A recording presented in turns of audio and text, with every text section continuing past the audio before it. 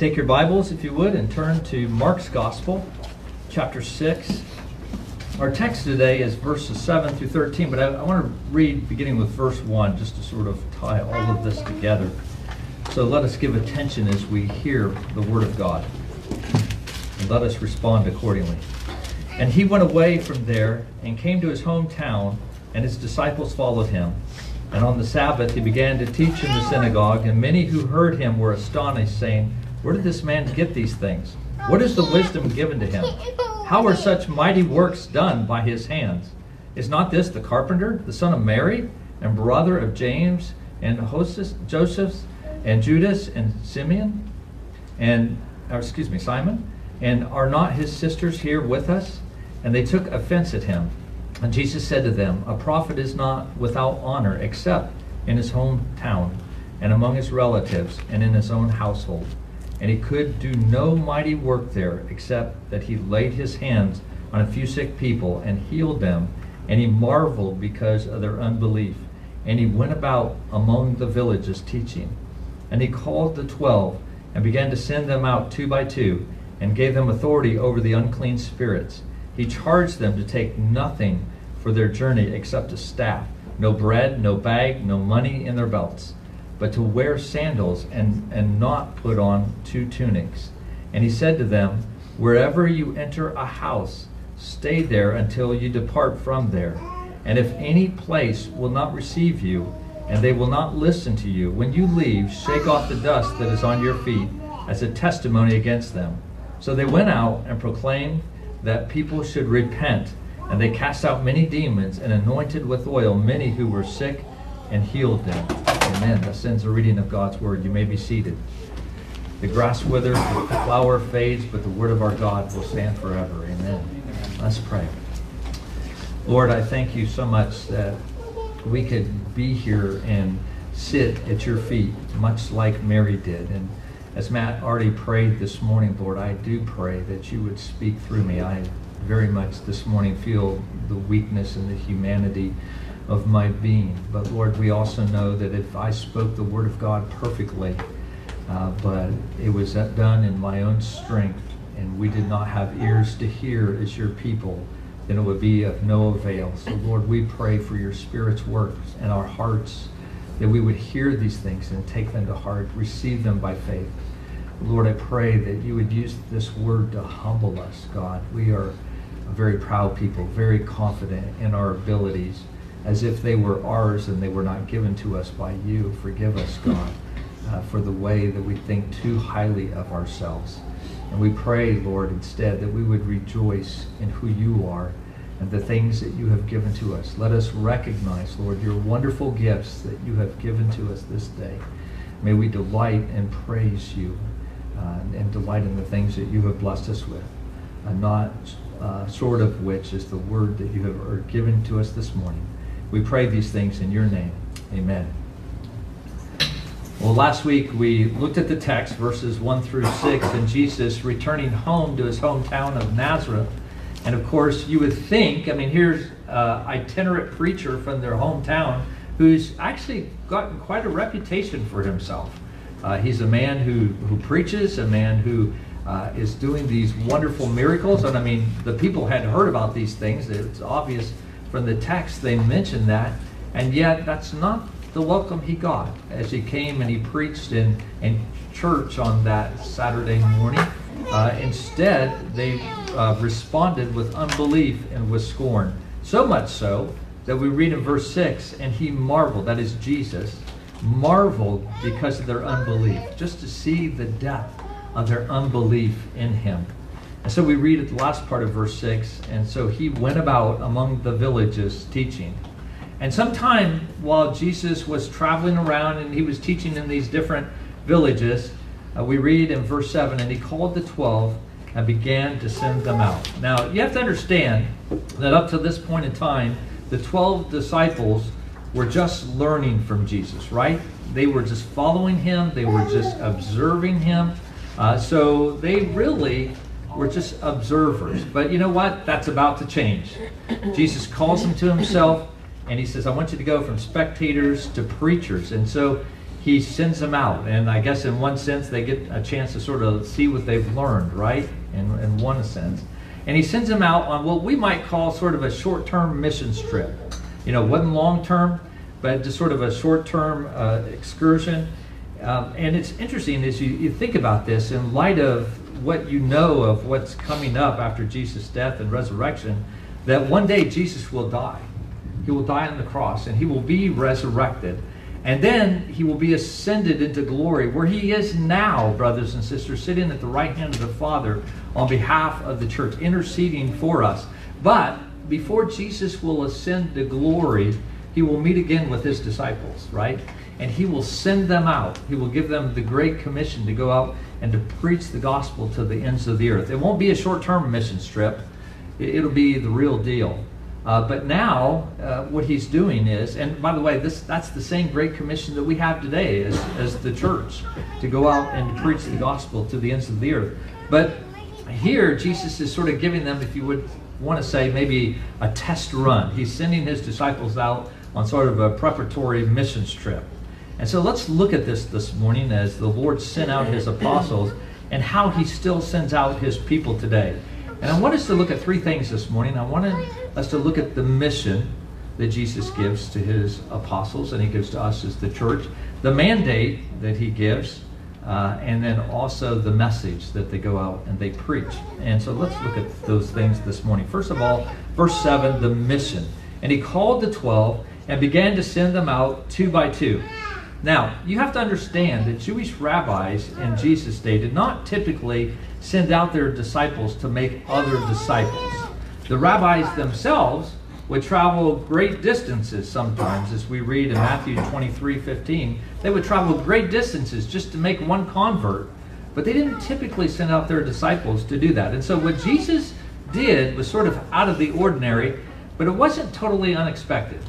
If you look back at Mark's Gospel at chapter 3, verse 13, we sort of read where Jesus is calling his 12 disciples, or 12 apostles, and this is what we see in verse 13.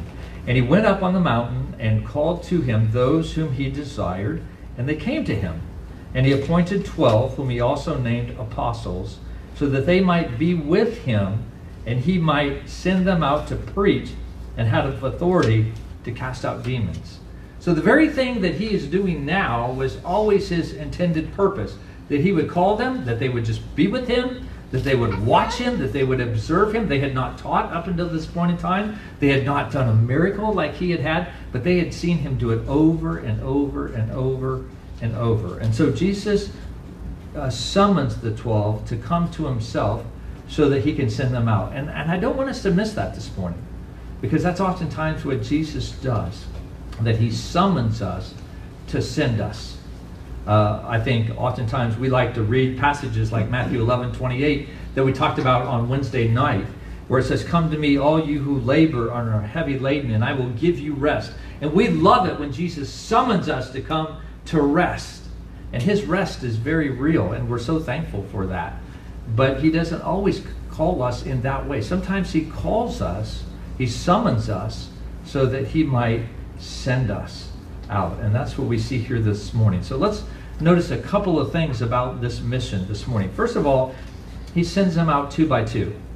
Now, why two by two? Why not one by one? I mean, you'd cover a lot more territory, right? If you just send everybody out to a different village, you could cover twice as many villages and still proclaim the gospel of Jesus Christ. But he does it two by two. And I would suggest to you, one of the reasons for that is companionship and encouragement. Companionship and encouragement, especially when things get rough and difficult. If you remember when we were reading through the book of Ecclesiastes, we came to that verse in chapter 4, verses 9 and 10. And I want to read that for you this morning. Ecclesiastes 4, 9 and 10.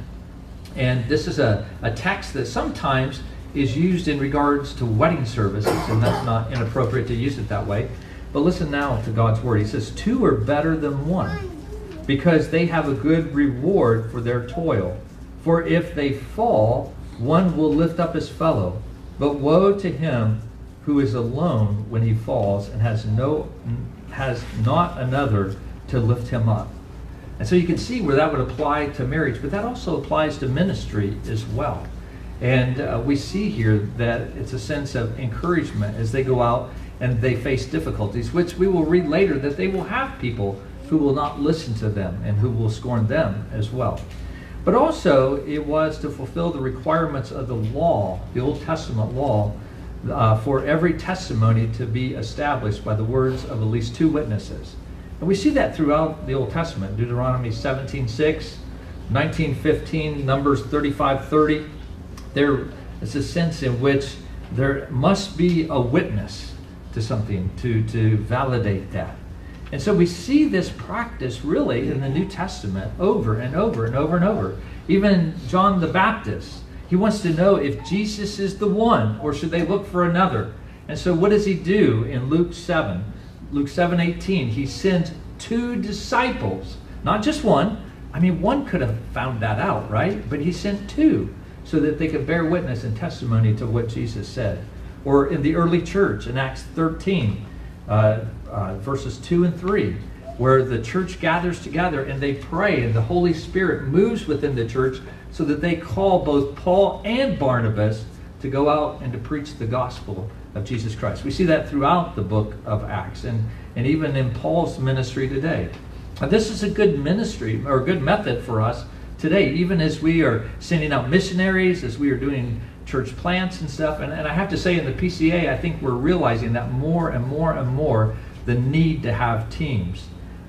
Because when two people go out together to share the gospel together, they can encourage one another, they can pray for one another, and they can help one another stand in the evil days in which we live. And I have to say, as a church planter, as a solo church planter myself, I read this text and I'm sort of convicted, and I wonder if maybe I should have waited. I have a wonderful partner in my wife, and she has been there with me and has helped me a lot in this church plant, and I appreciate that. But I just wonder if it would have been wiser to wait. I'm very thankful for where we are as Kirk of the Plains, and I have no regrets. But I can see the wisdom in this. And I just have to say, not to embarrass him, but I have to say Matt has been a tremendous blessing.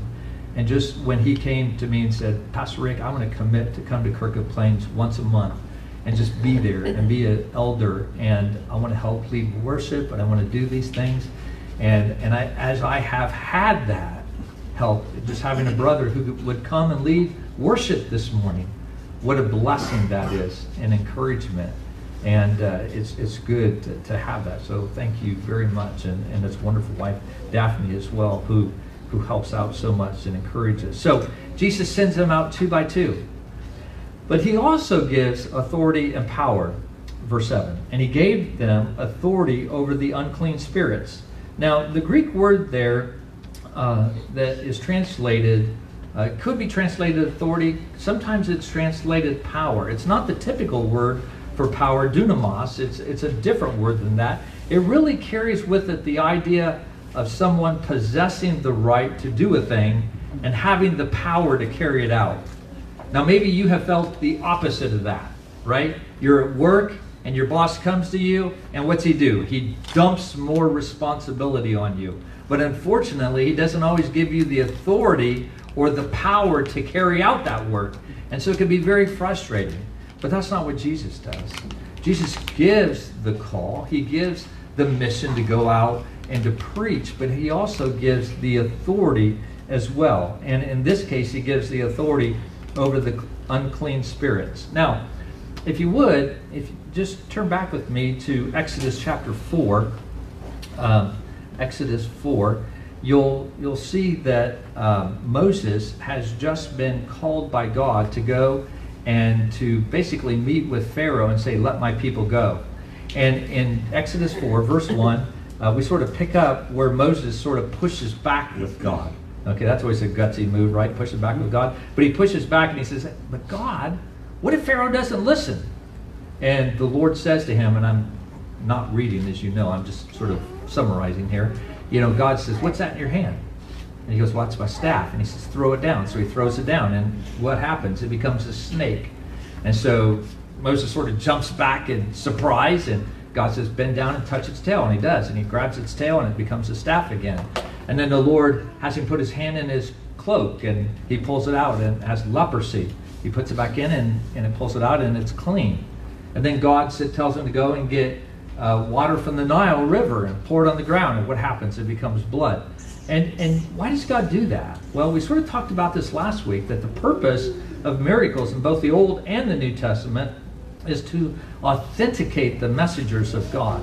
That when he comes and he meets with Pharaoh, that he not only can proclaim the word that the Lord gives him to say, but God can back that up with miracles to show that he has come from God. And so as these 12 go out, Jesus gives them the power, he gives them the authority to do these miraculous things, so that as they're preaching this message, it has the validity that they come from God. So Jesus imparts his power to those who represent his name and teach his truth. And we see in verse 13 that these very things happened. It says, and they cast out many demons and anointed with oil many who were sick, and healed them. And so we see that manifestation of the power of Jesus, not only in the preaching, but also in the miracles as well. Now, brothers and sisters, we don't need that today. We don't need that kind of validation, because God has given us his word in the Bible. And the canon is closed. And he has given that. So we can just share this as the word of God. And yet, having said that, we still are sent out with power and authority, maybe in a little bit different way. For us, we have the power of the Word of God. Now, don't just hear that and go, yeah, I know. Do you believe that? Do you believe that there is power in the Word of God that he has given to us?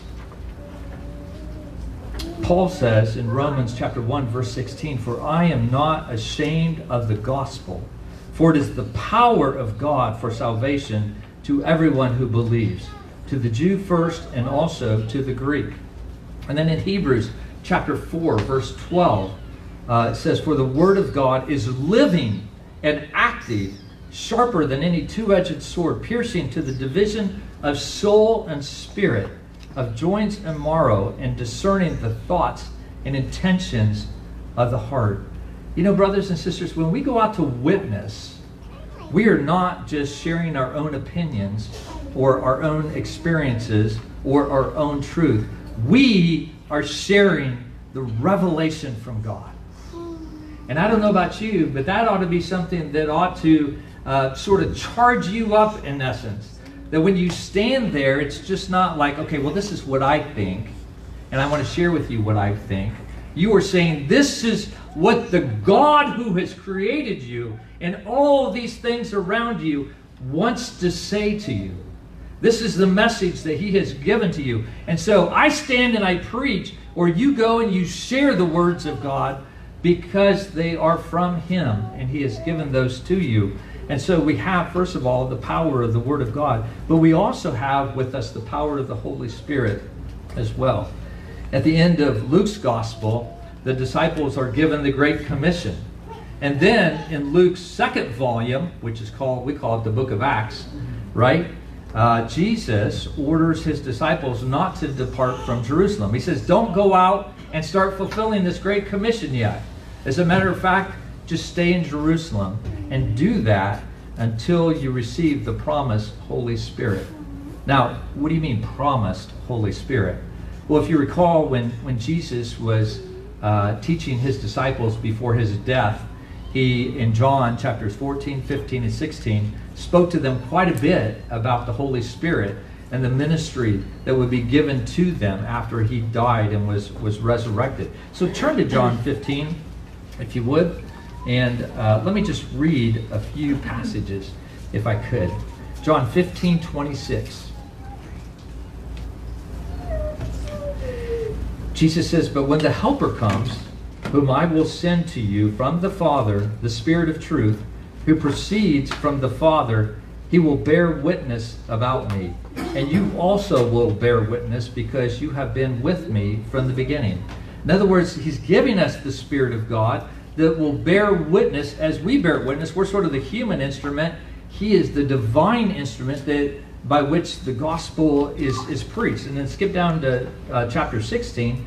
verse 7 and 8, and Jesus goes on, he said, I tell you the truth, it is to your advantage that I go away, for if I don't go away, the Helper will not come to you.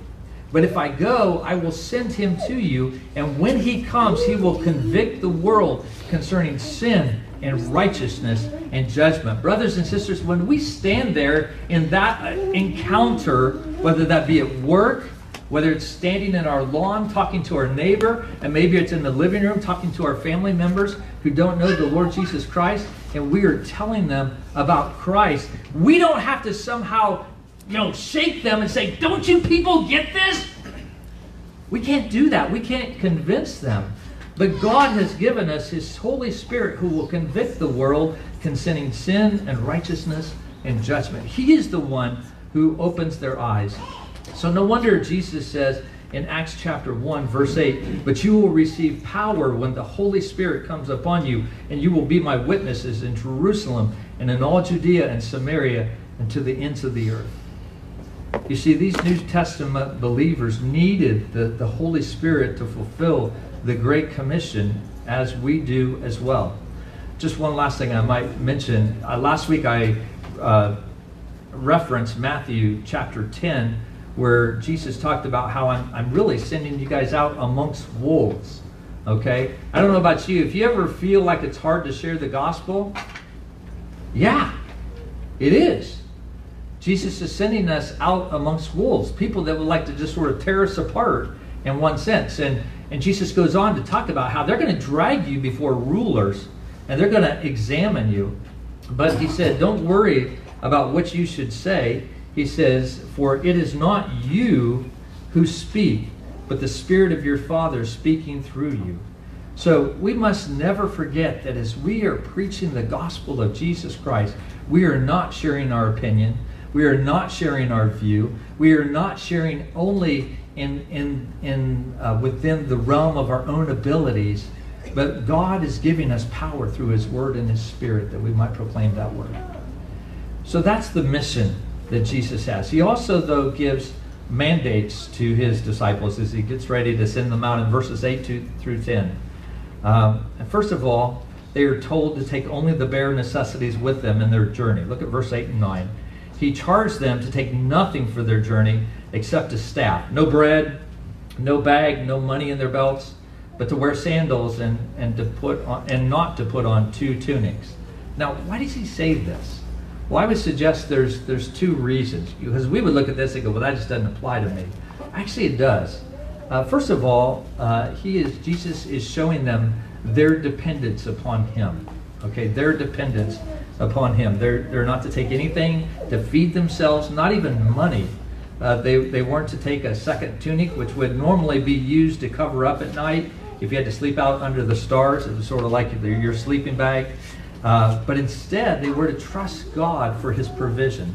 Even if you look at verse 10, even as they enter towns, they were to trust that the Lord would provide someone who would open their home to let them come in and stay with them.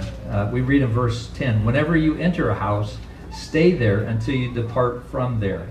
Now, he was saying in essence, whichever house you guys go into when you first get into town, just stay there the whole time that you're there. Don't be looking around for a better place to stay or a better offer. Be satisfied with the Lord's provision that he has given to you. And also respect the host who has opened their home and shown hospitality to you. And so Jesus is really insisting here on a radical commitment to be humble as they go out, to have simplicity and trust the Lord for his provision for their daily needs. And this is a good word that we need to hear today, brothers and sisters, especially for those of us who the Lord has called into what we call full-time Christian ministry. I mean, every Christian really fits that category. But for those who have vocational ministry, or whatever term you want to put, pastors, missionaries, other people need to hear this, that we should not be in the ministry for what we can get out of it. We should not be trying to climb the ecclesiastical ladder of success. I remember being in seminary, and one of my actually several of my seminary professors brought this up. I think it was a really important thing we needed to hear. He said, it's interesting how the Lord never calls a man to a smaller church. It's always to a bigger and bigger and bigger church.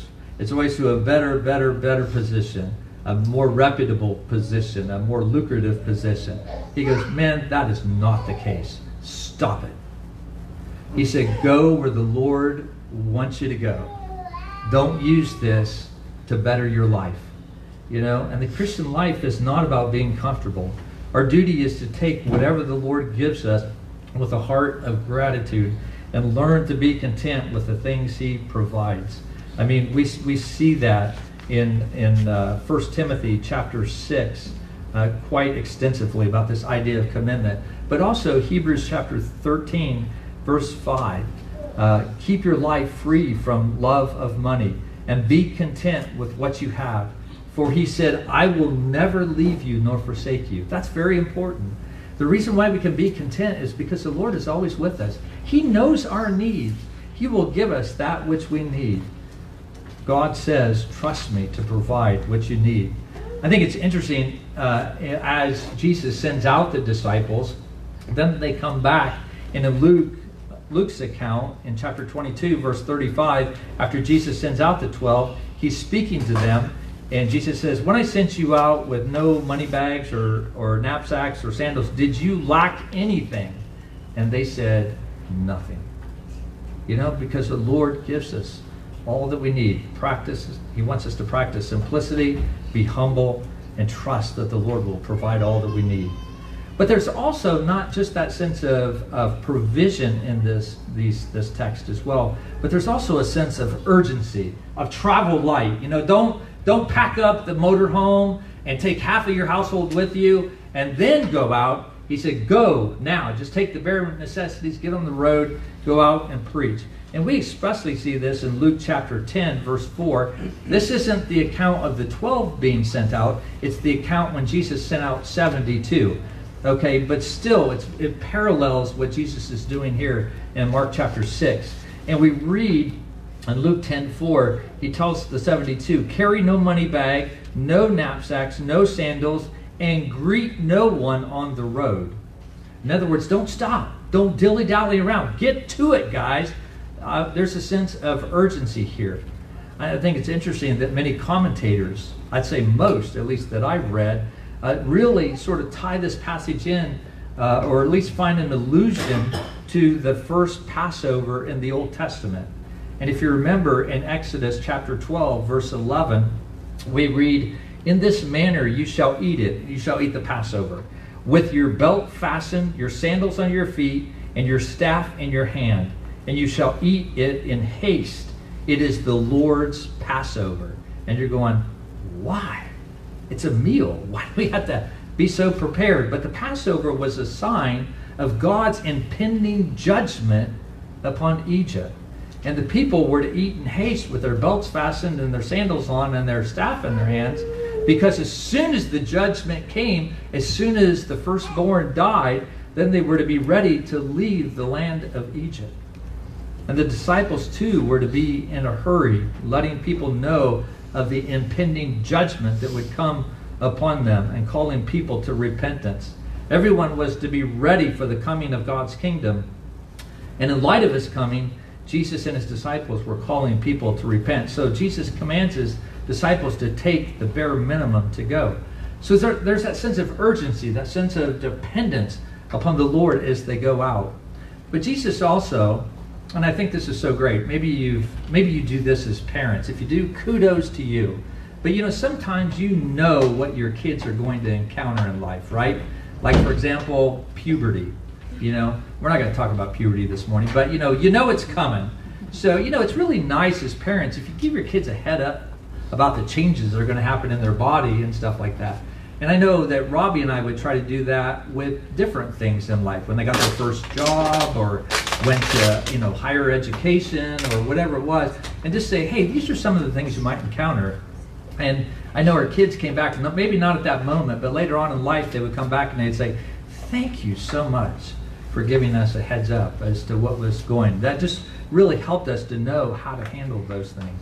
So we appreciate that. Well, that's sort of, in a sense, what Jesus is doing here. And in verse 11, he tells them how to respond when the message will be rejected. When they go out and they preach, I mean, they were ecstatic because they came back and wonderful things happened, but there were people who rejected them. And Jesus says in verse 11, and if any place will not receive you, and they will not listen to you when you leave, shake off the dust that's on your feet as a testimony against them. Now, to us, that might sound a little strange. One, we don't walk around with sandals on dirt roads and things like that. But in this culture, actually, this practice of shaking dust off was they would shake off their clothes and they would shake off the dust of their sandals to represent a total disassociation from the pagans that they were just around and the pollution of their land. And so when Jesus gives this command, he told his disciples to do this as a sign that those who rejected God would face a harsh judgment someday. I mean, so harsh that it says that their punishment would exceed the judgment that fell on Sodom and Gomorrah. Because Sodom and Gomorrah just had Lot that came and preached to them in one sense. But here they have Jesus Christ. They have the Son of God. They have the gospel that has come. And so they would face a harsher judgment for rejecting his offer of salvation. Now, the primary message that the disciples gave was one of hope and one of salvation. And we'll see that in just a minute in the last point. However, those who rejected the offer of salvation were given a message of judgment and damnation. So that leads us to our third point, and that is the message that they preached. We read in verse 12. So they went out and proclaimed that people should repent. Now, I know that they said more than just repent, repent, repent, repent. There was a whole message, but it's sort of summarized in that word of repent. Repentance, and let me I just want to sort of explain this again. If you go, Pastor Rick, you always explain repentance. Well, I want us to get it, okay? So I'm just going to keep explaining it and reminding us. And if you don't need to know it, I need to know it, okay? Repentance is not the same thing as confessing.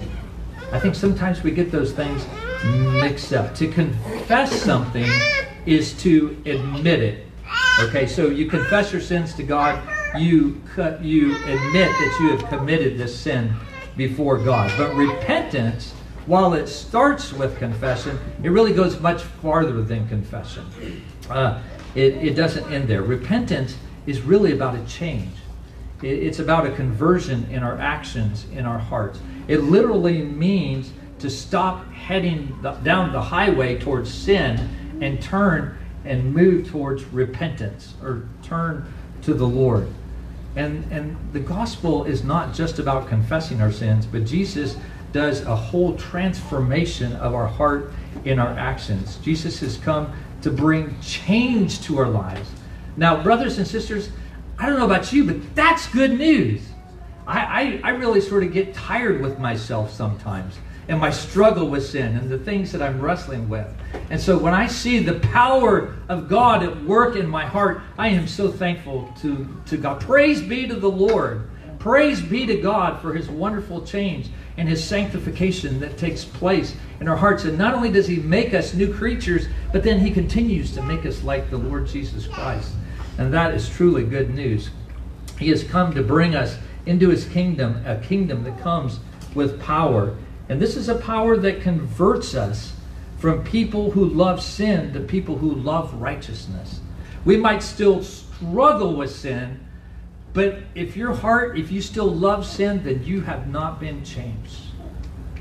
Because the power of the Holy Spirit is one where he changes us from loving sin to loving righteousness. And the transformation, obviously, is not instant. Our forgiveness is instant. We come in faith and confess our sins, and we are instantly forgiven. But our repentance and change is gradual. You know, we seek to turn from our sin in response to God's grace, and he works that change in our hearts over time. That change, though, we know will not be complete until the day when we close our eyes in death and we open them in glory and we're like him.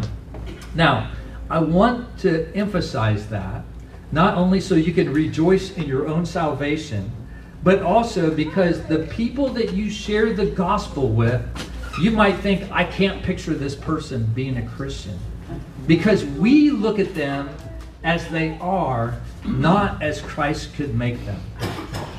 But we need to be reminded that his gospel message isn't just changing them a little bit, it is totally transforming them and making them new creatures in Christ. So yes, as they are, you can't imagine them in the pew at Kirk of the Plains.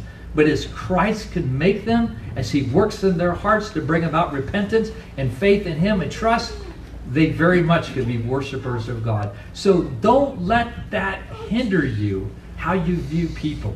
Instead, say, Lord Jesus, let me see them as you see them and trust them. So anyway, so this is the work that God does in us. And the message that they were preaching was really the same message that Jesus was preaching. In Mark 1:15, we read, the time is fulfilled and the kingdom of God is at hand.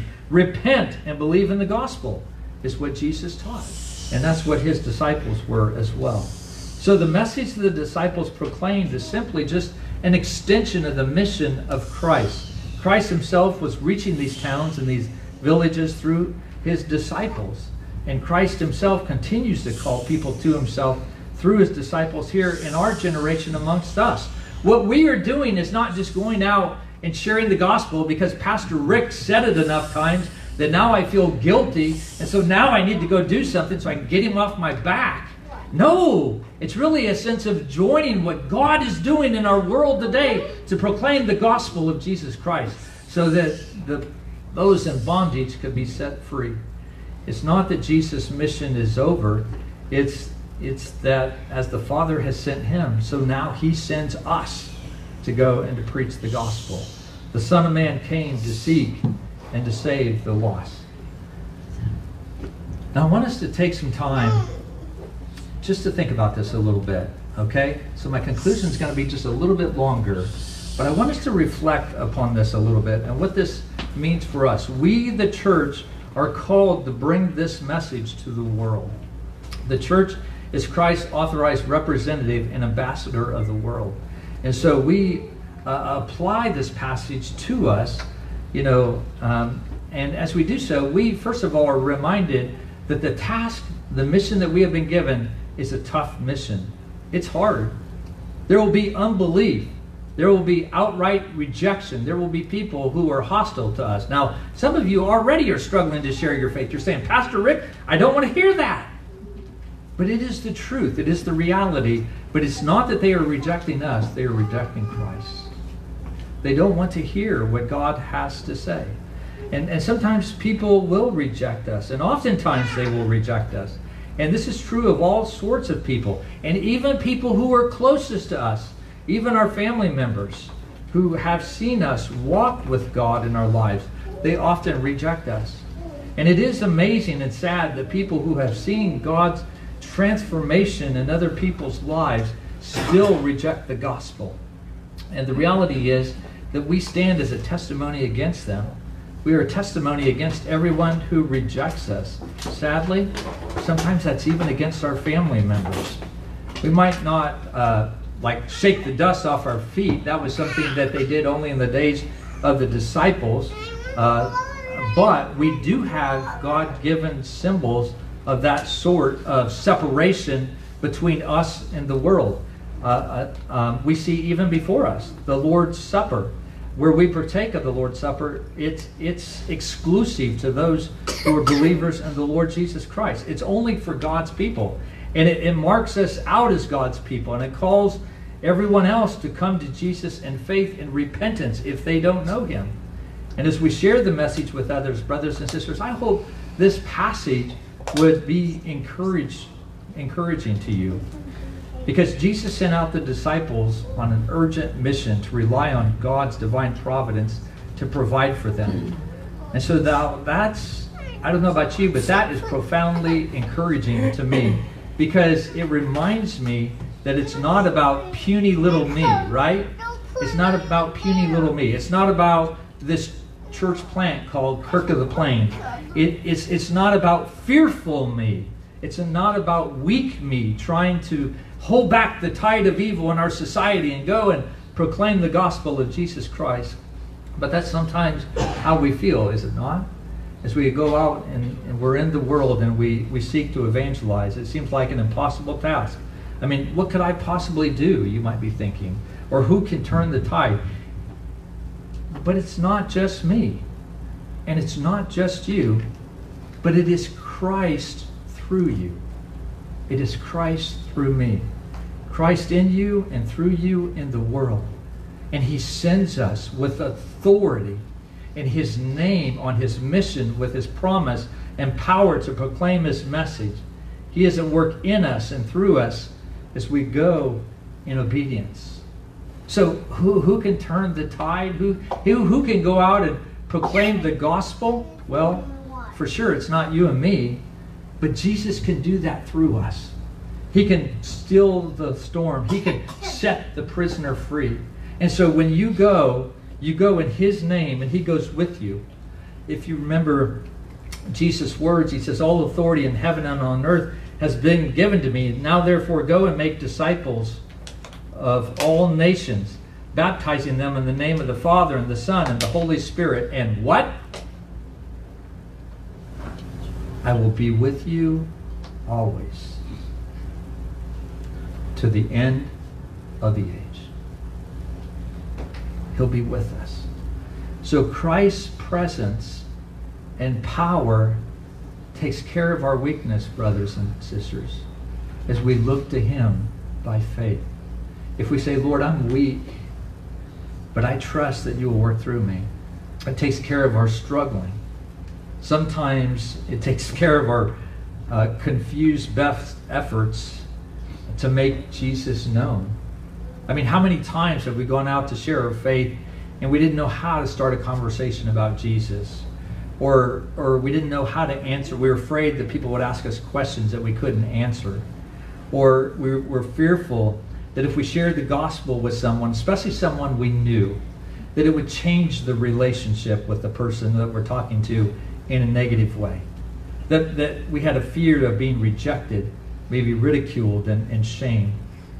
Or maybe we were afraid that we would offend people, because you go out and you share the gospel with someone who obviously doesn't bear fruit of any sorts of being a Christian, and you share the gospel and they're offended because they go to church at XYZ church down the road. There's no sense in which they have taken to heart the gospel message, but they are offended because they go to church. And we can be fearful of all those things. And in those times when we are more concerned that people will reject us than that they will reject Jesus, Jesus says, I am with you. And because Christ is present with us, he will take care of us in our weaknesses. And as he does that, then he gets the glory. Sinners get saved and the kingdom gets built up. And we stand back in awe and we say, the Lord has done it, and it is marvelous in our sight. Amen? Amen. Let's bow our heads.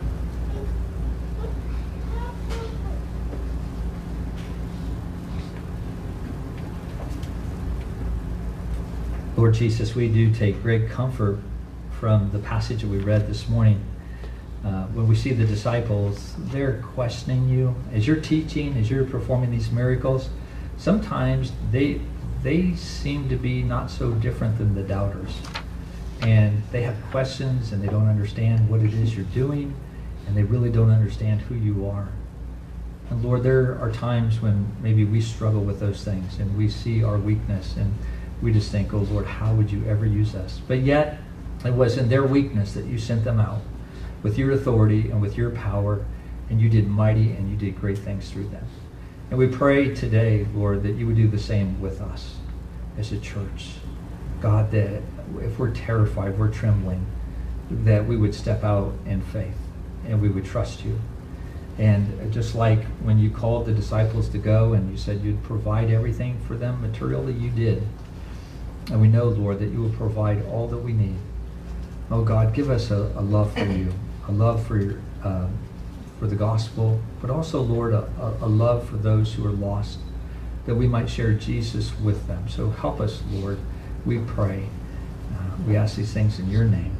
Amen.